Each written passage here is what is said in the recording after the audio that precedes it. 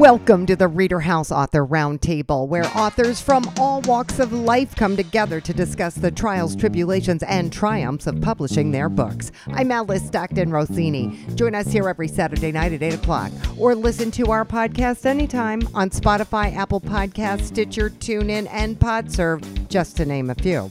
The Author Roundtable is sponsored by ReaderHouse Online Bookstore, where independent new authors come first. Mike Reed had all the right stuff to become a professional athlete, but when that didn't work out, he made the best of it in a big way. The name of his book, Coach, Caddy, Ref. Hello. Hello. Hi, Mike. Yes. How you doing? Good, thanks. This is Alice. I'm calling for your interview, and I looked at the number. I said, oh, you're in Portland. Yep. Is it raining? Absolutely. Does it ever not rain in Portland? When doesn't it not rain? Well, it snowed a couple days ago, so it's kind of baseball weather right now. Jeez. It's been raining the last couple. It was actually nice for a couple days. Now it's back to being rain again. So you probably hear it hitting the roof of my place. It was just pounding a few minutes ago. Wow. Jeez, it's been so crazy. I'm out on the East Coast. Nothing. We had nothing. No snow. It's been very weird. I used to live back there, so I know how it goes. Yeah.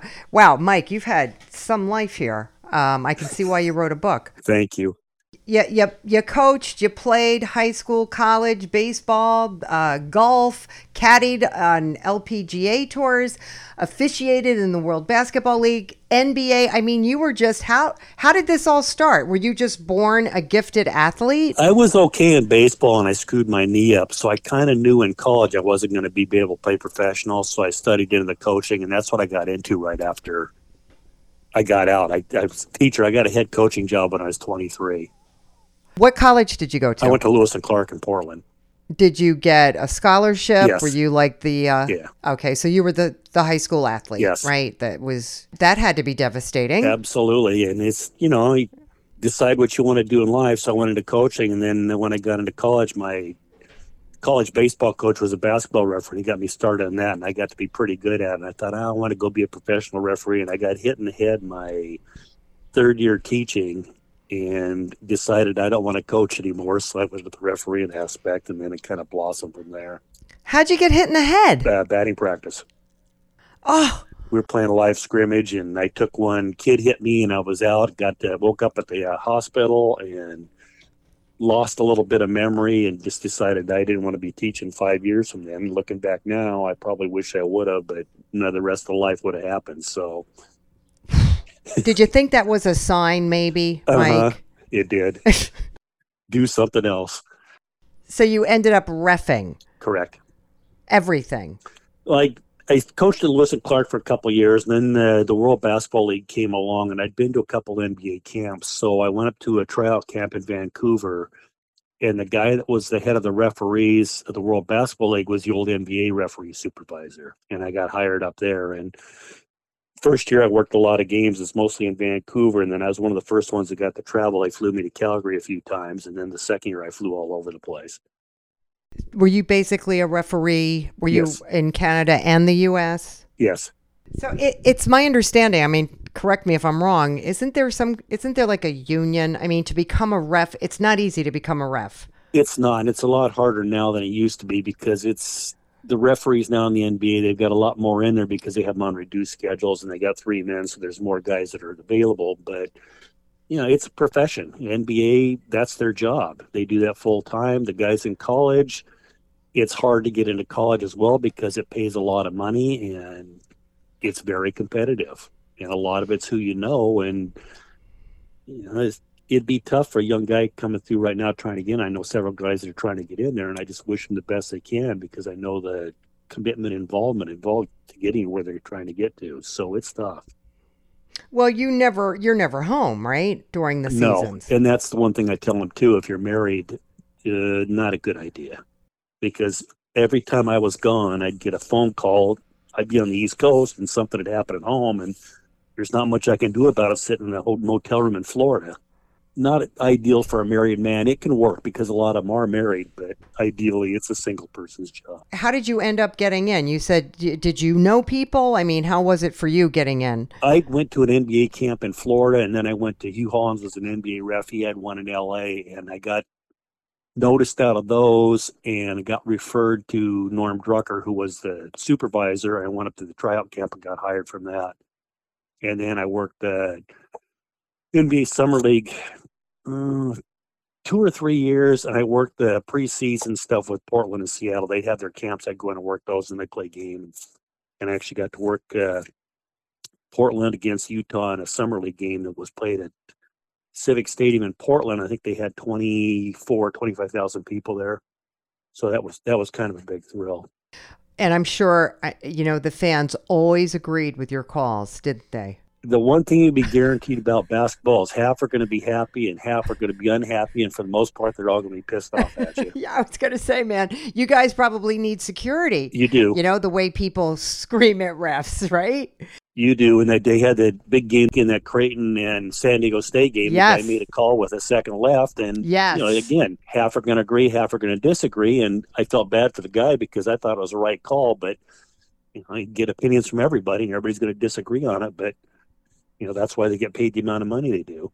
Well, how do you feel about, actually referees' jobs being marginalized by the replays and the camera angles? And it's definitely changed from what it used to be because we didn't have review back then. I think one time in the whole history of something, I looked at a tape. We just happened to have access to tape in our locker room at halftime, and I went and took a look at some call, and I had to reverse it because it was the wrong one. But now these guys, everything's reviewed, and it slowed down the game. And again, if you're going to have humans involved in it, there's going to be some mistakes, and that's part of the game. You go back in the history of baseball and all the other sports, you can see bad calls that resulted in one team winning and another losing. And get back to that call from the other night, they say let that call go. Well, if he lets that call go, you're actually rewarding the guy who didn't play defense, and you're letting the team who should have been beat or potentially been beat go into overtime and have the potential winning. So it's a two-edged sword, and I know the reason why they're doing it is they want to get every call right, but you get every call right, you're looking at 3-hour games, and then you're into baseball where you put a pitch clock on a pitcher, and now you're really messing up the whole reason you go to baseball games is to sit there and eat food and watch a game and have a good time. Well, I would think it messes up the rhythm too. Yep. And the guys have to wait around for the commercials. Yep. And the whole rhythm of the game is thrown off. Absolutely. They have TV timeouts that they have to take. And NBA used to be at 6:59 and 2:59. I don't know what the college rule is on timeouts, but there are TV timeouts put into the regular 5 timeouts that they get during the game. So in your book, do you highlight, I'm sure there were experiences you had that you share, is there a standout one that you can share with us? It's funny stories that have accumulated over the years, and there's so many of them. When I sat down and started writing them, I started remembering all the good stuff that was going on, and they just come fast and furious. And there's there's a few that I haven't written down that I remember after the fact because I got with my brother and he reminded me of a few of them. But most of the professional ones happened during the course of the game, and just try to put those into print and make people laugh because too many times you don't see the funny side of sports other than the bloopers on TV. You don't hear about the stuff that goes on behind the scenes, and that's kind of what I tried to do in this. Remember Len Berman spanning the globe? Yes. Those sports bloopers. That's who I work with now. I used to love those bloopers. But come on, give me a standout story. Give me one that made you laugh or surprised you, or give me an example of what we're going to find in your book. Well, there was one, and there's several, but this one's kind of a funny one from the LPGA Tour. I used to work for Laurel Keene, and she was from Cleveland, one of the nicest people I ever want to meet. And I worked for her for year and a half. She'd never gotten mad at me, never got upset. And we were playing in Atlantic City, and we had 3 holes to go. And caddies always know what the cut line is out on tour. You know what you have to get to the weekend, and that's what you get paid. So we were right on the cut line on 16, and she made a really bad bogey, which put us 1 under. And I think she knew. So she was really upset when we got to the next hole. And the 17th hole we were playing on, it was downwind, which means the ball's going to carry further. It was hard, so it's going to bounce and roll. and she wanted to hit a driver, and I told her it wasn't really the right club, and she went off on me. And she'd never sworn at me before, and she let me have it for about 2 minutes. And finally, she took the club out. She hit the one she wanted. She blocked it right. It went into a bunker. And she let me have it the whole way up the hole, about never talking to her again, not influence what she's saying. And I knew she was just mad from the bogey before, so I let her go. So we got up to the hole. I gave her the yardage. She let me have it again. I said, Laurel, you need to focus. So she gave it to me again. And finally, she goes, what do you got? And I gave her the yardage. So she took the club out. She hit it about 6 inches from the hole. Oh. So she walks off, and there was a marshal there. He goes, let me rake the bunker. And I said, nope, I need to let her cool off a little bit before I get up there. So I raked it, walked up to bed, and I got up to the green, and she's got a big smile on her face. And she goes, great call. And I dropped the profanity back on her, and she started cracking up laughing. And needless to say, she made the putt, and we made the cut and went on playing the weekend. It's still, I didn't put any of the profanity in the book because I want everybody to read it. And it was pretty bad there for a couple seconds. But again, she was going off on herself through me. Right. And I knew that it wasn't personal. And so many times out on tour, people take personal what they're saying to you, and they're not. And I'd rather have a player give it to me than themselves, because we're trying to make money. Right. Now, this is when you were a caddy. Yes. Now, how did you become? You're a ref. You're a caddy. You're a teacher. What? How did you become a caddy? How long did you do that? I did that for 5 years. We were living in New York, and there was jobs. I needed to go find some place to work, and I always played golf, and I was decent at it. So there was a country club opening on Long Island, so I applied for it. It was a cart man. So all I did was take the carts up to the first tee. I'd bring them back afterwards, clean them off, bring them back again. It was a great job. Got to play golf for free. Well, they had these golf outings every Monday where groups would come in, they rent the course, and each group has a caddy with them. Well, they didn't have enough one day, so they said, why don't you go out and caddy with these guys? So great. So I went out and did it, had a lot of fun, did a great job, started doing those caddy events, and pretty soon one of the pros at the club says, I'm working in a tournament, can you come and caddy for me? So I did, and actually got to be pretty good at it, and we moved to Los Angeles, and I got on at Riviera, so I caddied there for about a year. And then we moved back to DC, and I got on at Congressional, and I was only there for a couple months. And the LPGA tournament had a event down at Myrtle Beach, so I drove down there, and I sat in the clubhouse, and that's where I met up with Laurel. And we worked the first tournament. We missed the cut. She had somebody for the next week, so I worked for Kim Williams from Atlanta, and then the third week we worked with Laurel in Nashville, and we lost in a 5-hole playoff. So, we hit it off right away. And it's a lot of those things. You see a lot of those caddies out there are a long time on the bag, and some of them are very short term, because you're with the people you work for a lot of time during the day. Well, yeah, and I would think, as you just noted, that you have to be in tune with them, and you have to know when they're screaming at you and they're, treating you like dirt, that it's just in the moment.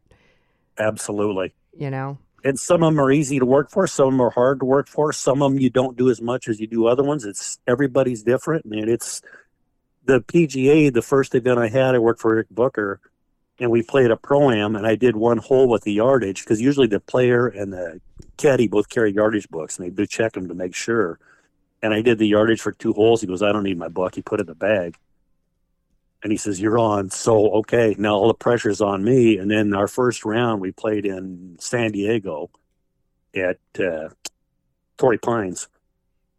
And the first hole, he hands me a scorecard, and I said, when do you want the card? Because the players always keep the score. He goes, oh, no, you're keeping the score. And I'd been out on the women's tour for 3 years, and no one out there has ever seen a caddy keep score there. It's always the players, because that's their paycheck. If I screw up, we're not getting paid. Right. So he handed that to me. So it was fun, but it's work. Right. Oh no, for sure. What? Just curious. What do you think of the LIV Golf Series? I'm not a fan. Okay. That's probably as far as I'll go on it. I'm not a fan of it. I don't like the concept. I don't like what's doing to golf. I'm a PGA guy, LPGA, and I'm old school that way. How is it different? I mean, I had to go out to Trump's golf course out in Jersey near Bedminster. Mm-hmm. I'm sure you're familiar with it. And Yep. it was really interesting. The, people that were going out there for this LAV golf tournament. And some people are, right on board. It's just golf. Others are just not happy at all. But do you think it'll last? I don't, because I think it's a circus. You're playing guaranteed money. They're only playing a certain amount of events. They got a limited number of players in the fields. And they kept saying they took the best players in the PGA. Well, no, they didn't. And the nice thing about golf is there'll never be a strike. Because if you want to strike, go ahead. There's plenty of guys out here that can come in and play and fill your shoes. And there's guys on that Corn Ferry Tour that are so good. And all they do is need a little opening to get in there. And they're going to make money because these guys all came through the same thing. Well, what did you think about the guys who decided to go? Well, you can understand why they're doing it because it's money. They're guaranteed all these millions of dollars and your family's set for the rest of your life. So as far as that goes, if I was offered $30 million to go over there, it'd be a hard time saying no to that. Okay. But again, each guy has to decide what's important for them. And if their family does that, well, they have to accept the repercussions back on the PGA Tour that you can't play there anymore. So it's a decision you make. We all have decisions to make, and that's one of them you do. And, well, you can't come back. Yeah. What would you say, is why did you write this book? What's your takeaway? What do you want people to get from this book? I mean, you want everybody to read this book, sports fans, kids. People like to laugh and want to see the brighter side and funnier side of life because when I started writing this, I had cancer and didn't know if I was going to make it or not. So I started putting some of my old stories on Facebook. And everybody was saying, you need to really put these in the book because they said you got a lot more of them. So I said, okay. So I started writing, and it was really therapy for me going through chemo at the time and the cancer and all that. And eventually it became what it was. And like I said earlier, there's stuff I forgot that it's not in there that maybe I'll go back for round 2 later on if I can remember more stuff to put it into print. But there are more stories, and it's been a ride. So cancer is what inspired you to write this book. Correct. And you're good now? You all right? Don't know. I'd been through 6 chemos, and then COVID came along, and I was scheduled for 3 more. He told me it was fine, but he wanted 3 more chemos, so I never got them. And it's to a point now where, life is what it is. I'm not going to go through that stuff again because I wouldn't wish that on anybody. But that's what I tried to make the whole thing entertaining because cancer's not funny, but I tried to make it funny so some people can see you don't lose your sense of humor over something, period. Do you talk about your cancer in your book? Yes. Yep. What kind of cancer is it? It was bladder cancer. And I actually covered that's how I started the book out, was what I went through with the cancer and the whole treatment and how they found it and everything in there. And it's pretty entertaining. I made it a lot funnier than it actually was. Them finding out you had bladder cancer was funny. Is that what ended your career? No. Or were you already done? I was teaching at a private school down there, and I didn't miss any practices or any events during the cancer. I went to everything because I had to stay busy. I couldn't sit around and feel sorry for myself. Right. And then where were you? Where's down there? San Diego. Yep. And then the day that I went to the doctor and they did the exam and he said I was clean, I got home, and an hour later I had a call from the Padres that I was hired. I'd interviewed to be on the grounds crew there, so I got hired to work with them. That's a miracle. Yeah, so it's kind of a full circle being a baseball coach. I always say they put old baseball coaches out to pasture working on the grounds crew. So when you got the bladder cancer, you continued working through the whole thing? Yes. And you were able to remember these stories and kind of it brought you comfort to actually write about them. Yeah, it's therapeutic. Good for you, Mike. Good for you. I have a really good friend who is going through that. He's got to take a chemo pill every day for the rest of his life. Feel sorry for him, but got to stay positive. Yeah, and he does somehow. He does. And I'm amazed by you. Because you got to remember, life is better than the alternative. Yeah. I enjoy every day, and that's what I put in the book. I enjoy living and just have to have a good time. Mike, thanks so much for taking the time to talk to me. I really enjoyed this. Oh, thank you. The name of our next book is Letters from Heaven, Divine Inspiration. And when you hear Gary Estrada's story of how he found his calling, you will completely understand both divine and inspiration. It really is a culmination of events because it's 5 letters. Each letter has to deal with a real life situation. So, and some of these letters go back 30 years. The first letter, which was where I got my title, Letters from Heaven, a letter from heaven, actually, was my friend Keith, who died a very painful death. He died of cancer. The cancer ate him to the bone, and his wife at the funeral said, "I wish Keith would have left me a letter." And that's what the inspiration was right there. I thought, wow, what would Keith say to her? Assuming he's in heaven, because they prayed endless prayers for that boy, that man. And so what would he say to her, And so I felt like God said, Keith, write a letter. I'm going to give to Gary to give to your wife. And seriously, I just felt like this was a letter from heaven that Keith was conveying to his wife. It's a phenomenal letter. Like, you feel that he spoke through you? I feel like not necessarily that he spoke through me, but this is what he would say if he were to say anything. Does that make sense? It does. I mean, how do you know, whether you're getting messages from heaven or we're just wired in a way to find comfort, seek comfort, offer comfort? Right. And like the letter number 4, Dear Hurting, that inspiration came from a conversation with a lady named Darlene, whose daughter had been raped. And for whatever reason, she conveyed the story to me. And after we were talking, she says, Gary, I so wish you could talk to my daughter, because the lights went out in her life. She's just, she was despondent, internal anguish, and so on. And I said, well, it's a very sensitive topic. I'm a guy and we don't know each other, so it's probably not going to happen, but I'll write her a letter. And I just unconsciously said, I'll write her a letter. And I thought to myself, when I got home, I thought, what in the heck would I say to a woman in this situation? I have no clue. And I felt like God said, Gary, take a pen. I'm going to write it for you. And seriously, I felt like God just wrote this letter to her, relating to her pain through his pain, signs it Jesus of Nazareth. And how did she react when she got the letter? So here's the story. So I give it to Darlene to give to her daughter, and I never heard anything. 3 years go by, and I'm walking up from the lake, and I run across this woman watering her garden. And this young girl, she's 24-ish, watering her garden. And we introduced ourselves. I don't know why I introduced myself as Gary Estrada, but I did. And her mouth fell to the ground. She says, oh my gosh, you're not the Gary Estrada that wrote that letter to my mom, Darlene. And I said, yes. She says, Gary, I'm the daughter. Oh.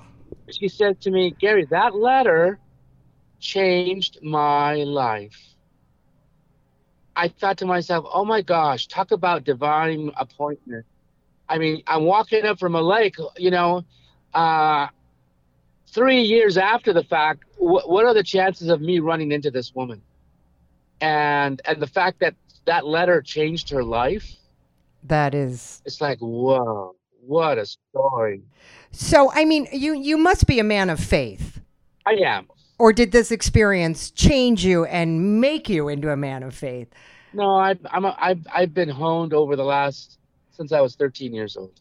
How do you mean honed? Life has just taught me, about the importance of loving people, caring for people, reaching out to people, and just chipping away at the pride of life, and allowing me to be humbled, and allowing me to feel and care. And writing is something I've been doing for 20 years or longer. Oh, ever since college, so longer than that. And I just felt like God gave me the gift of sensitivity, the gift of being able to communicate with people and share with them from deep inside. I'm not a surface, how's the weather kind of guy. I look at people. I ran into a woman one time, and I sat next to her on a bench, and I looked at her. This is serious. This is actually exactly what I said to her. I said, you're a very beautiful woman, but when I look at you, I see so much pain. And she started to cry. She said, Gary, I have so much pain because I want my mother to love me. I thought, wow, what a statement. And she was crying. And I just met her. See, and that's what happens to me all the time. People open up to you. People open up to me. I don't know why they do, but they just do. I mean, why would Darlene talk to me about a very sensitive topic regarding her daughter? Yeah, I know. It's weird. And sometimes it is true. Like sometimes there just are certain people you find yourself opening up to. I mean, I'm sure it's happened to you. Where you find yourself talking to someone, maybe saying something you hadn't planned on. Oh, yeah, for sure. It's the weirdest thing. It's like you're wired to do that. So you wrote these letters, and that's what your book is about. Exactly. I just needed the world to these letters were so powerful, so life-changing, that I wanted to share them with the world.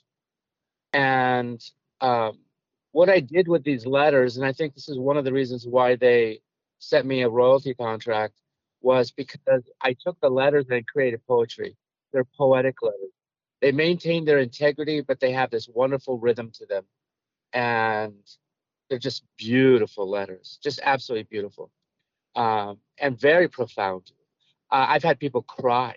I mean, I've had that said to me often. So they're very powerful. They're very penetrating, these letters. And so my job is to be able to share these letters with as many people as possible, because they're life changing. They reach into the soul. How many letters? 5. 5 letters. But they're long letters. They're not like, 7 sentences long. These are long letters. Every letter tells a whole story. Correct. Each letter is different. Keith died of cancer. Second letter is the prodigal son. Third letter is Psalms 23 as it relates to life itself. And I have an orphanage in the Ukraine. And so when I was writing Psalms 23, I took each verse, broke it up. There's 6 verses. And what does this mean in a practical way? I was thinking of my friends in the Ukraine who are huddled in a basement when bombs are going off 2 blocks away, and it's shaking their whole building.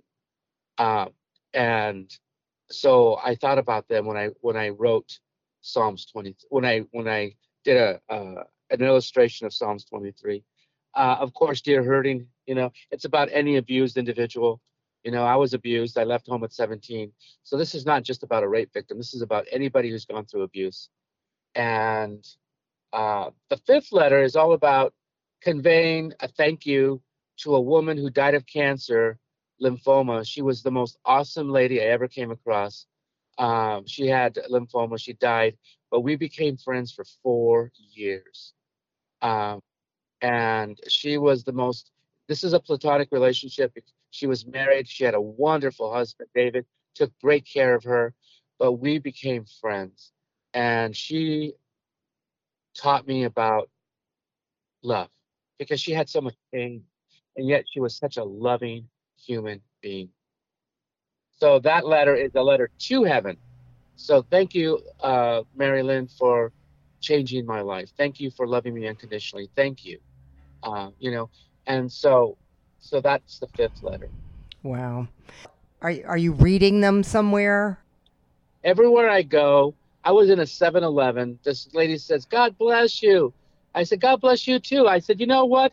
I bet you would enjoy this book." She says, "Gary, I want to buy it." And she bought it. I've sold 70 books that way. No way. Just people running into people? That's correct. That's amazing. I have sold 70 books. I order 30 at a time. I'm already at my 3rd order, and I'm down to 7. That's amazing. So just being out and around, and you're kind of letting the spirit world come to you. That's correct. That's pretty interesting, because people get really hung up on this part. They pour their heart and soul into a book, and then they're like, okay, now what? And I'm like, well, Facebook, there's social media. You can set up author talks. You can go to the library. You can go to your church. You can go to book clubs. There's all of these things that you can do. And all you're doing is going about your life, and people are coming to you. Yes. That's pretty amazing. Yeah. Can you imagine I've sold that many books? I cannot imagine that. I can't. Do you belong to a church? Officially, no, because my church is in the Ukraine. I have an orphanage that I've been going for 10 years there. And the city is Mariupol. Of course, Mariupol is now dust. They blew the hell out of it. And but that's an orphanage, and that pastor, who's a male version of Mother Teresa, I'm devoted to him and his cause of feeding street children, taking them off the streets, feeding them, clothing them, and getting them off. 5 years old, they're in the streets doing drugs. So he is my church. I belong to that church, and I just don't. I'll go to a church where my kids go to. It's called Emmanuel, but I will never join another church. Yeah. That's the church, Ukraine. Someday I want to go back there, but it's too dangerous. But someday I want to go back. But are you in touch with the pastor? Is he able to keep the ministry going? Yes, what he does every single day is he goes from a safe zone into the war zone. He brings water, food, and then he carries people out from these cities, and he brings them to safety. He has a death sentence on his life. If they catch him, they will kill him. But he goes in there every single day. Wow. And then I feed one family. It's part of the orphanage. The orphanage was started by this gentleman named Gennady and a woman named Olga. And she was the mother of this orphanage. She's now in Kiev. I send her money every 2 weeks. You're amazing. I hope you get to go back there. Yeah, me too. I'm feeding five people to that family, and they need help, so I send them money every 2 weeks. Wow. So now what? What's next? You going to keep writing? I will always be a writer. Okay. Yeah, I want to be able to write 10 books. I want to be able to write 4 books, have them available, and then I want to open a kiosk in one little place, and then open it and figure out how to make it work. And primarily on weekends, sell books. And then if I can make it work, if I can hone it to its productive, then I can do another one and another one and another one. And then I want to do speaking engagements, just different functions, set up a kiosk at a woman's retreat or whatever, just stuff like that. There's 1,000 of them. There's 10,000 of them. Right. And sign up for those things, market my book. Well, Gary, man, you hang in there. You're doing good stuff. Good stuff. Yeah, I tell you, you probably come across 1,000 different people, but I'm gonna tell you honestly, if you were to get this book, you can feel the letters. You can actually feel the letters. I believe that. God bless you. God bless you. You have a great day. Donna Prue has come a long way. She had brain surgery about 10 years ago and has since become a wedding planner, writer, and now a published author with her book, Prue's Poems and Advice. So, Donna, a high school project is what got you started, right? Yeah, actually I did. There was a class there, and my teacher had given me these cards, like cue cards. They had like different things on them, and you were to make a story out of them. And all I came up with at that time was the ghost in a saloon. But all the other stuff for this book actually was just at the time I was keeping a book of things that I wanted to get out of my head. At the time, I had a lot of things that would come to my mind and I would just write it down, and something else came to my head. I just wrote it down and wrote it in the book, and later on I looked at it and ended up putting it together. So you call it Poems and Advice. Yes. How did you put those two things together? Do you have a poem and then some advice? Yes. It'd be a little short poem, and then a piece of advice came out later after the poem, and just came and ended up into like 300 different poems and advice. And when I was printing them all off, I put them in an envelope and said, you know what, why don't I send this out and see if this can get into a book. Okay. Now, your book also comes with a warning That it's not to be used for spell casting, for magic spells. Like, who would do that? Why would somebody do that? Oh, just any idiot out there. I was just covering my basis, for in the future. There's weirdos out there that say, oh, yeah, the book made me do it or the movie made me do it. I wanted to slam that in their face before they decided to use that excuse. Would your book inspire somebody to do something harmful? I would hope the hell not, but I would hope not either. I mean, that could happen to anybody, right? Right. I mean, there's a lot of weirdos out there. You never know what they have on their mind. That is true. All right. So can you give me an example of one of your poems followed by advice? Let's see. This one is a glance. A glance is about a brief impression, shyness, or flashing eye contact, or just giving the right impressions. The feeling of a glance isn't what you want to be getting. You want to have it stay and not just come for brief moments. This is when you say, glance, glance, come and stay. Do not leave and be brief. I need you here to stay. Do not go, do not go. Every time you need this feeling, say this and it will stay with you. This way you will start feeling better.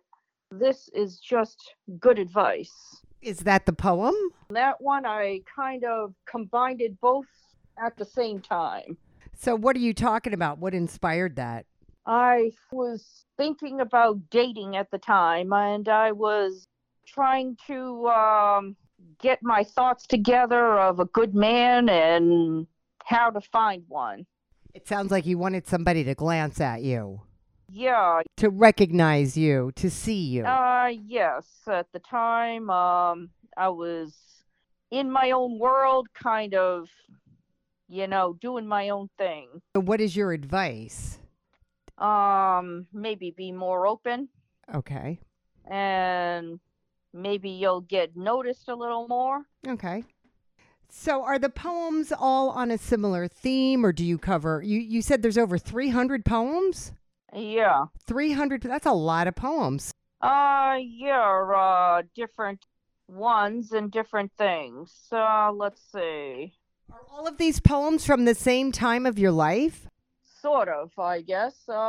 Just a lot of stuff kind of combined it into one shot, and I was kind of just trying to get it all out of my head at the time, and trying to sort things out. And so I just kind of put it all in a book and just kind of sorted it out and kind of made a book out of it.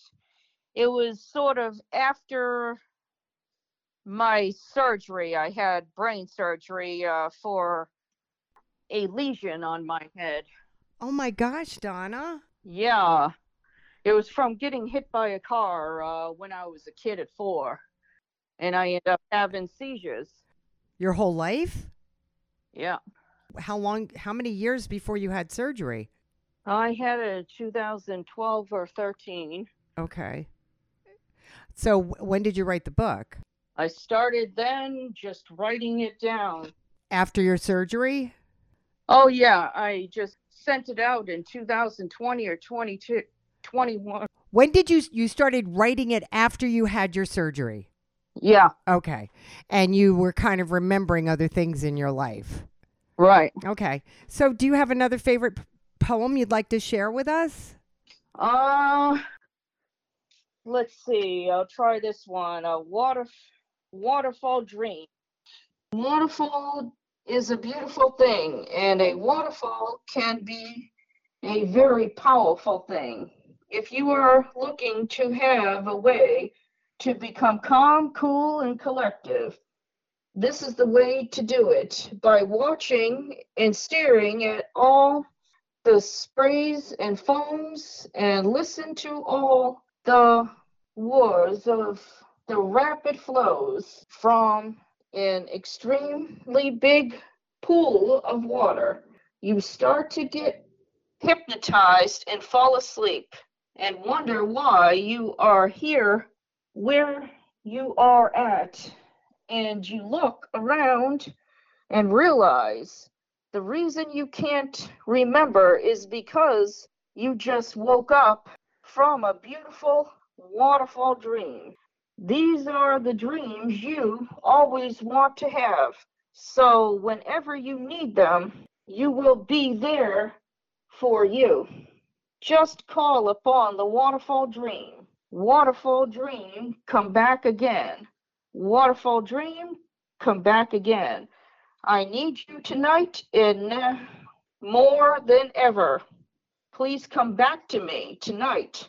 And when you say this, you will start to have much better and more beautiful dreams for the rest of your life.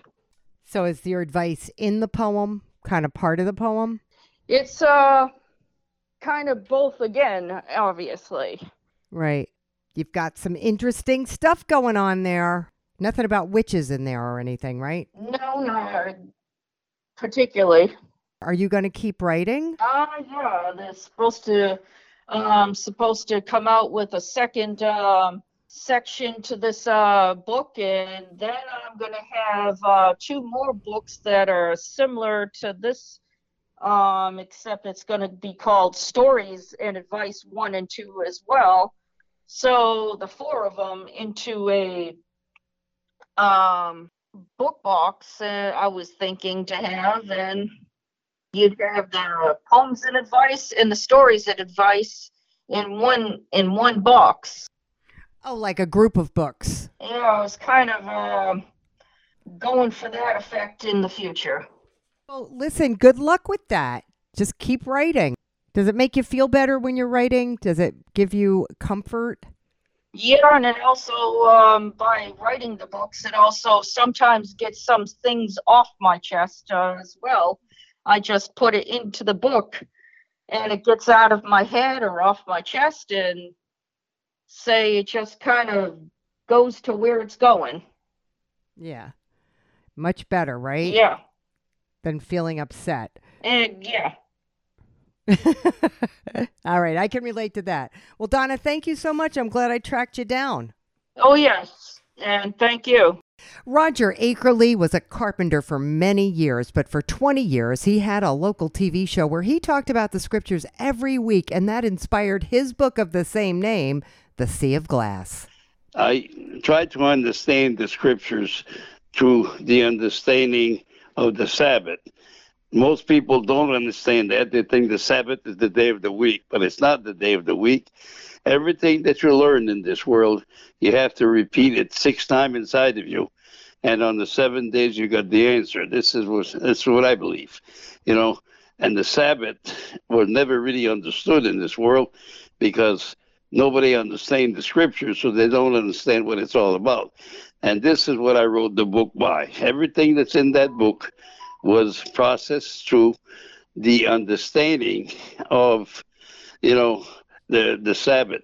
And understand how to understand the scriptures is to understand that everything has a translation into a spiritual value.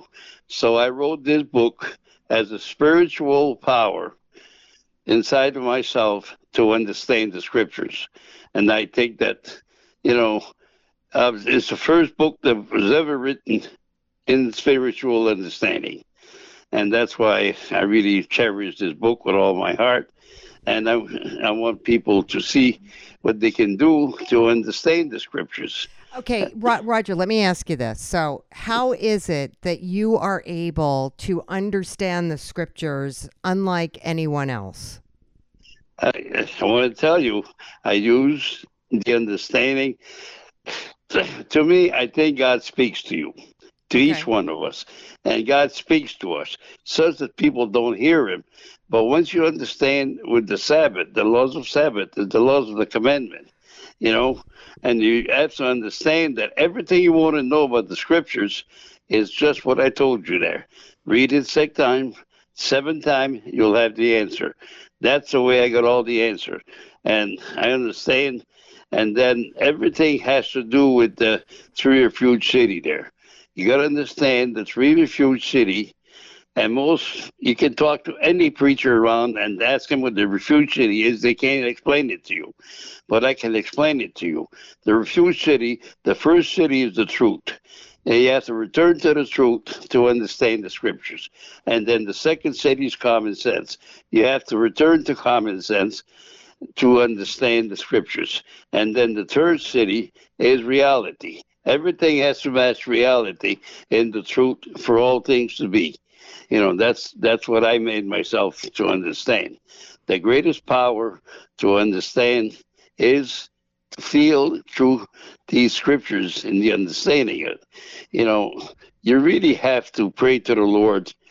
Most people don't understand the Lord, and they don't believe in God. They believe in Jesus. They believe in some kind of a God somewhere, but they don't believe in the God. The God is the truth.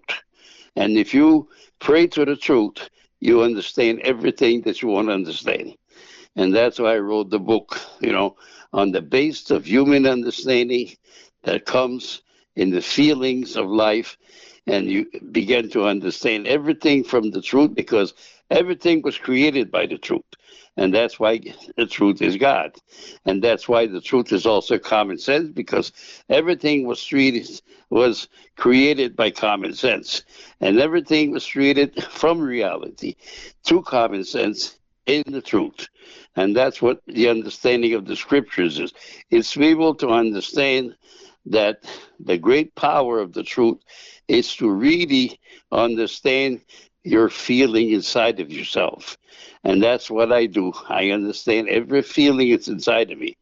Now, organized religion don't have any clue of what God is. God is the truth. And you have to pray to the truth to get to the Lord your God. Did that make sense to you? It does. It does. There's a lot of people out there. It can be confusing, because there's a lot of people out there that say they understand the scriptures. God speaks to them. I've had people say to me, God told me to write this book. I understand better than anyone. I've had people tell me I've never studied theology. I've never, I just listen to the Lord and the Lord speaks to me. So there's a lot of information out there, and it's hard to figure out, one from the other. So can you give me an example of what I'll find in your book? I mean, just let me finish. So you say a clear understanding of the scriptures in spiritual terms, and you say self-control, self-learning, self-understanding. Can you just give me one example of what you mean by that? There's only one God and one God only. And if you believe in all the God of the Christian world, you don't believe in God. You have to understand that you have to return to the truth to understand God. You cannot understand the truth without returning to it. And the same thing with common sense. When you read something or you write something, you write it with total common sense, and it makes sense, and you can read my book all over. It's all made out of common sense that I put inside myself. Now, there's many interpretations of the Bible. I agree with you there, but there's only one God and one truth, So that's the understanding. There's only one truth, and the truth is at the center of all intelligence, Now, you said you had this TV show, The Sea of Glass. Do you still have it? Well, we're going back to it this week. There's a pandemic. They shut it down. But I'm going back the 30th. And I'm going to read from my book instead of reading from the Bible. They used to read from the Bible there. But now I'm going to read from my book, my explanation of the understanding of everything. You see, for some reason, the Lord sent the pandemic on us so we can come to understand and take the break from this. And so I had to write the book, And right now, I'm writing another book about the laws of God. And all the laws of God are so simple when you come to think of it. But you have to think of it in order to understand it. It's the greatest part of a human being to be able to understand. And this is what it's all about. The understanding, self-understanding, self-control. And unless you have self-understanding and self-learning, you lose self-control. And this is where the world is right now. Self-control. Everybody wants to, be a billionaire, and everybody wants to be this and that, because the world's out of control. You got to understand that this world has to be controlled by intelligence. And until we do understand it by intelligence, we don't understand it, I tell you, I'm 76 years old. I work all my life as a hard labor man, and I think that it was meant for me to write this book. And I wrote the book in the understanding for all mankind. I didn't write it for myself because I understand it. I write it so people can read the book and understand that there's another world above you that has never been touched by humanity. The world of human understanding that we have inside of our soul, and nobody's never paid attention to it. Me, I pay attention to it, and it's there, and it comes from God. Do you give examples in your book? Do you give examples of what you're talking about? Of what you're talking? So self-control. Let's just start right there. Just give me an example of what you mean by self-control, learning self-control. If you don't learn for yourself and you don't learn to think for yourself, then you lose self-control. If you think that you can control yourself, no, it won't work. You got to learn in order to control yourself. How do I learn that? Do you tell me in your book how I learn self-control, the steps I have to take? Do you tell me how to do that? How to learn self-control is try to understand inside of yourself what makes sense above yourself. If you don't understand what makes sense above yourself, let's say a person wants to kill another person, that person has lost his control because he hasn't got the understanding inside of himself. Most people don't learn nothing in their life, and that's why you have so many criminals, you have so many this and so much of that, because they do not understand how to handle themselves in learning. You're born into this world to learn, and you're going to learn every day of your life until and that's how you become self-control. You can control yourself with the ideas that you have understood but if you don't learn nothing, you're gonna fall apart, and you're gonna kill people, and you're gonna rape people, and you're gonna do all kinds of things, and you can steal from people because you don't have the control to control the reality of what is true. So I guess you'll be talking about your book on your show, so that's good. That's a good place. I'm sure your viewers will be interested in hearing what you have to say. Now you wrote this book during the pandemic? Yes. Yeah. I wrote this book because we stopped my show and I couldn't do the show no more. Mm-hmm. So we start writing the book, and I wanted to write this book all my life. I'm 76 years old now. And so if I don't write it now, I won't write it. Right. So I come to understand the great power of learning. There's nothing greater in life than learning.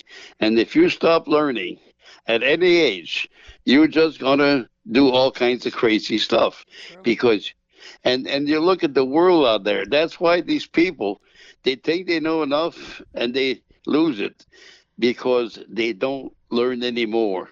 You see, your spirit is made to extend. I only got my 5th grade in school, in a French school in Canada, and I never stopped learning in my life, I learned, I can tell you everything about politics. I can tell you anything. But the thing is to understand, once you have that self-understanding, it never goes away. It's always there for you to cherish them. All right, Roger, you are certainly devoted to your beliefs. for Yes, sure. And Yep. and I guess you'll be writing some more. I have a feeling. Will you be writing more books? Well, I'm ready right now. I got almost the laws of book. The Oh, laws that's of right. God. You're going to write another book. That's right. I'm writing the laws of God right now. Okay. You know, most people don't understand the laws because they think with their mind, not with their feelings. When I say, okay, let's say you say a man should not sleep with his mother.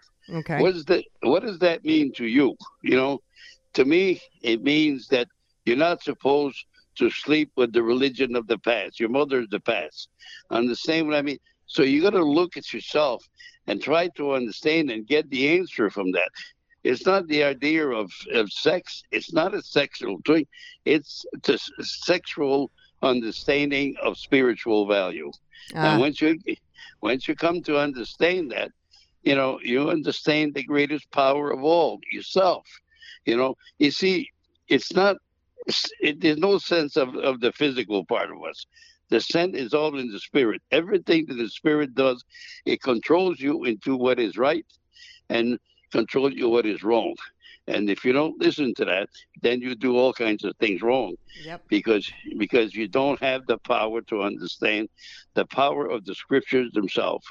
It's to be able to understand that in the world we have a learner, and that's inside of ourselves.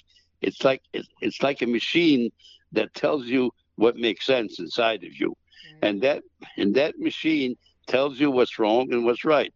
But if you never think about what's wrong, what's right, then you come to a situation you're dead, and you're going to do wrong because you cannot understand right. You know, Yep. and you got to understand that the scripture is written. Let me give you an example. You know, I mean, Adam and Eve had two sons, right? Yeah. They had Cain and Abel. Now, what does that mean to you? Mean they had two sons, but it's not. That's the physical part, not the spiritual part. You know, Adam and Eve. Adam and Eve is the spirit, and the mind is Eve. It's not a man it's a spiritual value that God has created inside of a human being. He has created the power of spirit and mind, and that gave birth to two sons, right and wrong. So you have Cain and Abel, and so Cain killed Abel. So in other words, we've been in wrong for all these 6,000 years, Right. because we cannot. It was killed in front of us, and everything that people do is wrong because they don't understand what is right. Right. You know. So just like Cain did not understand his brother at all. Right. You know. Well, Roger, thank you so much. I wish you the best of luck with your book and good luck with your TV show. Yes. We hope you enjoyed this edition of the ReaderHouse Author Roundtable, where authors from all walks of life come together to discuss the trials, tribulations, and triumphs of publishing their books. I'm Alice Stockton Rossini. We hope to see you back here every Saturday night at 8 o'clock, or listen to our podcast anytime on Spotify, Apple Podcasts, Stitcher, TuneIn, and PodServe, just to name a few. The Author Roundtable is sponsored by ReaderHouse Online Bookstore, where independent new authors come first.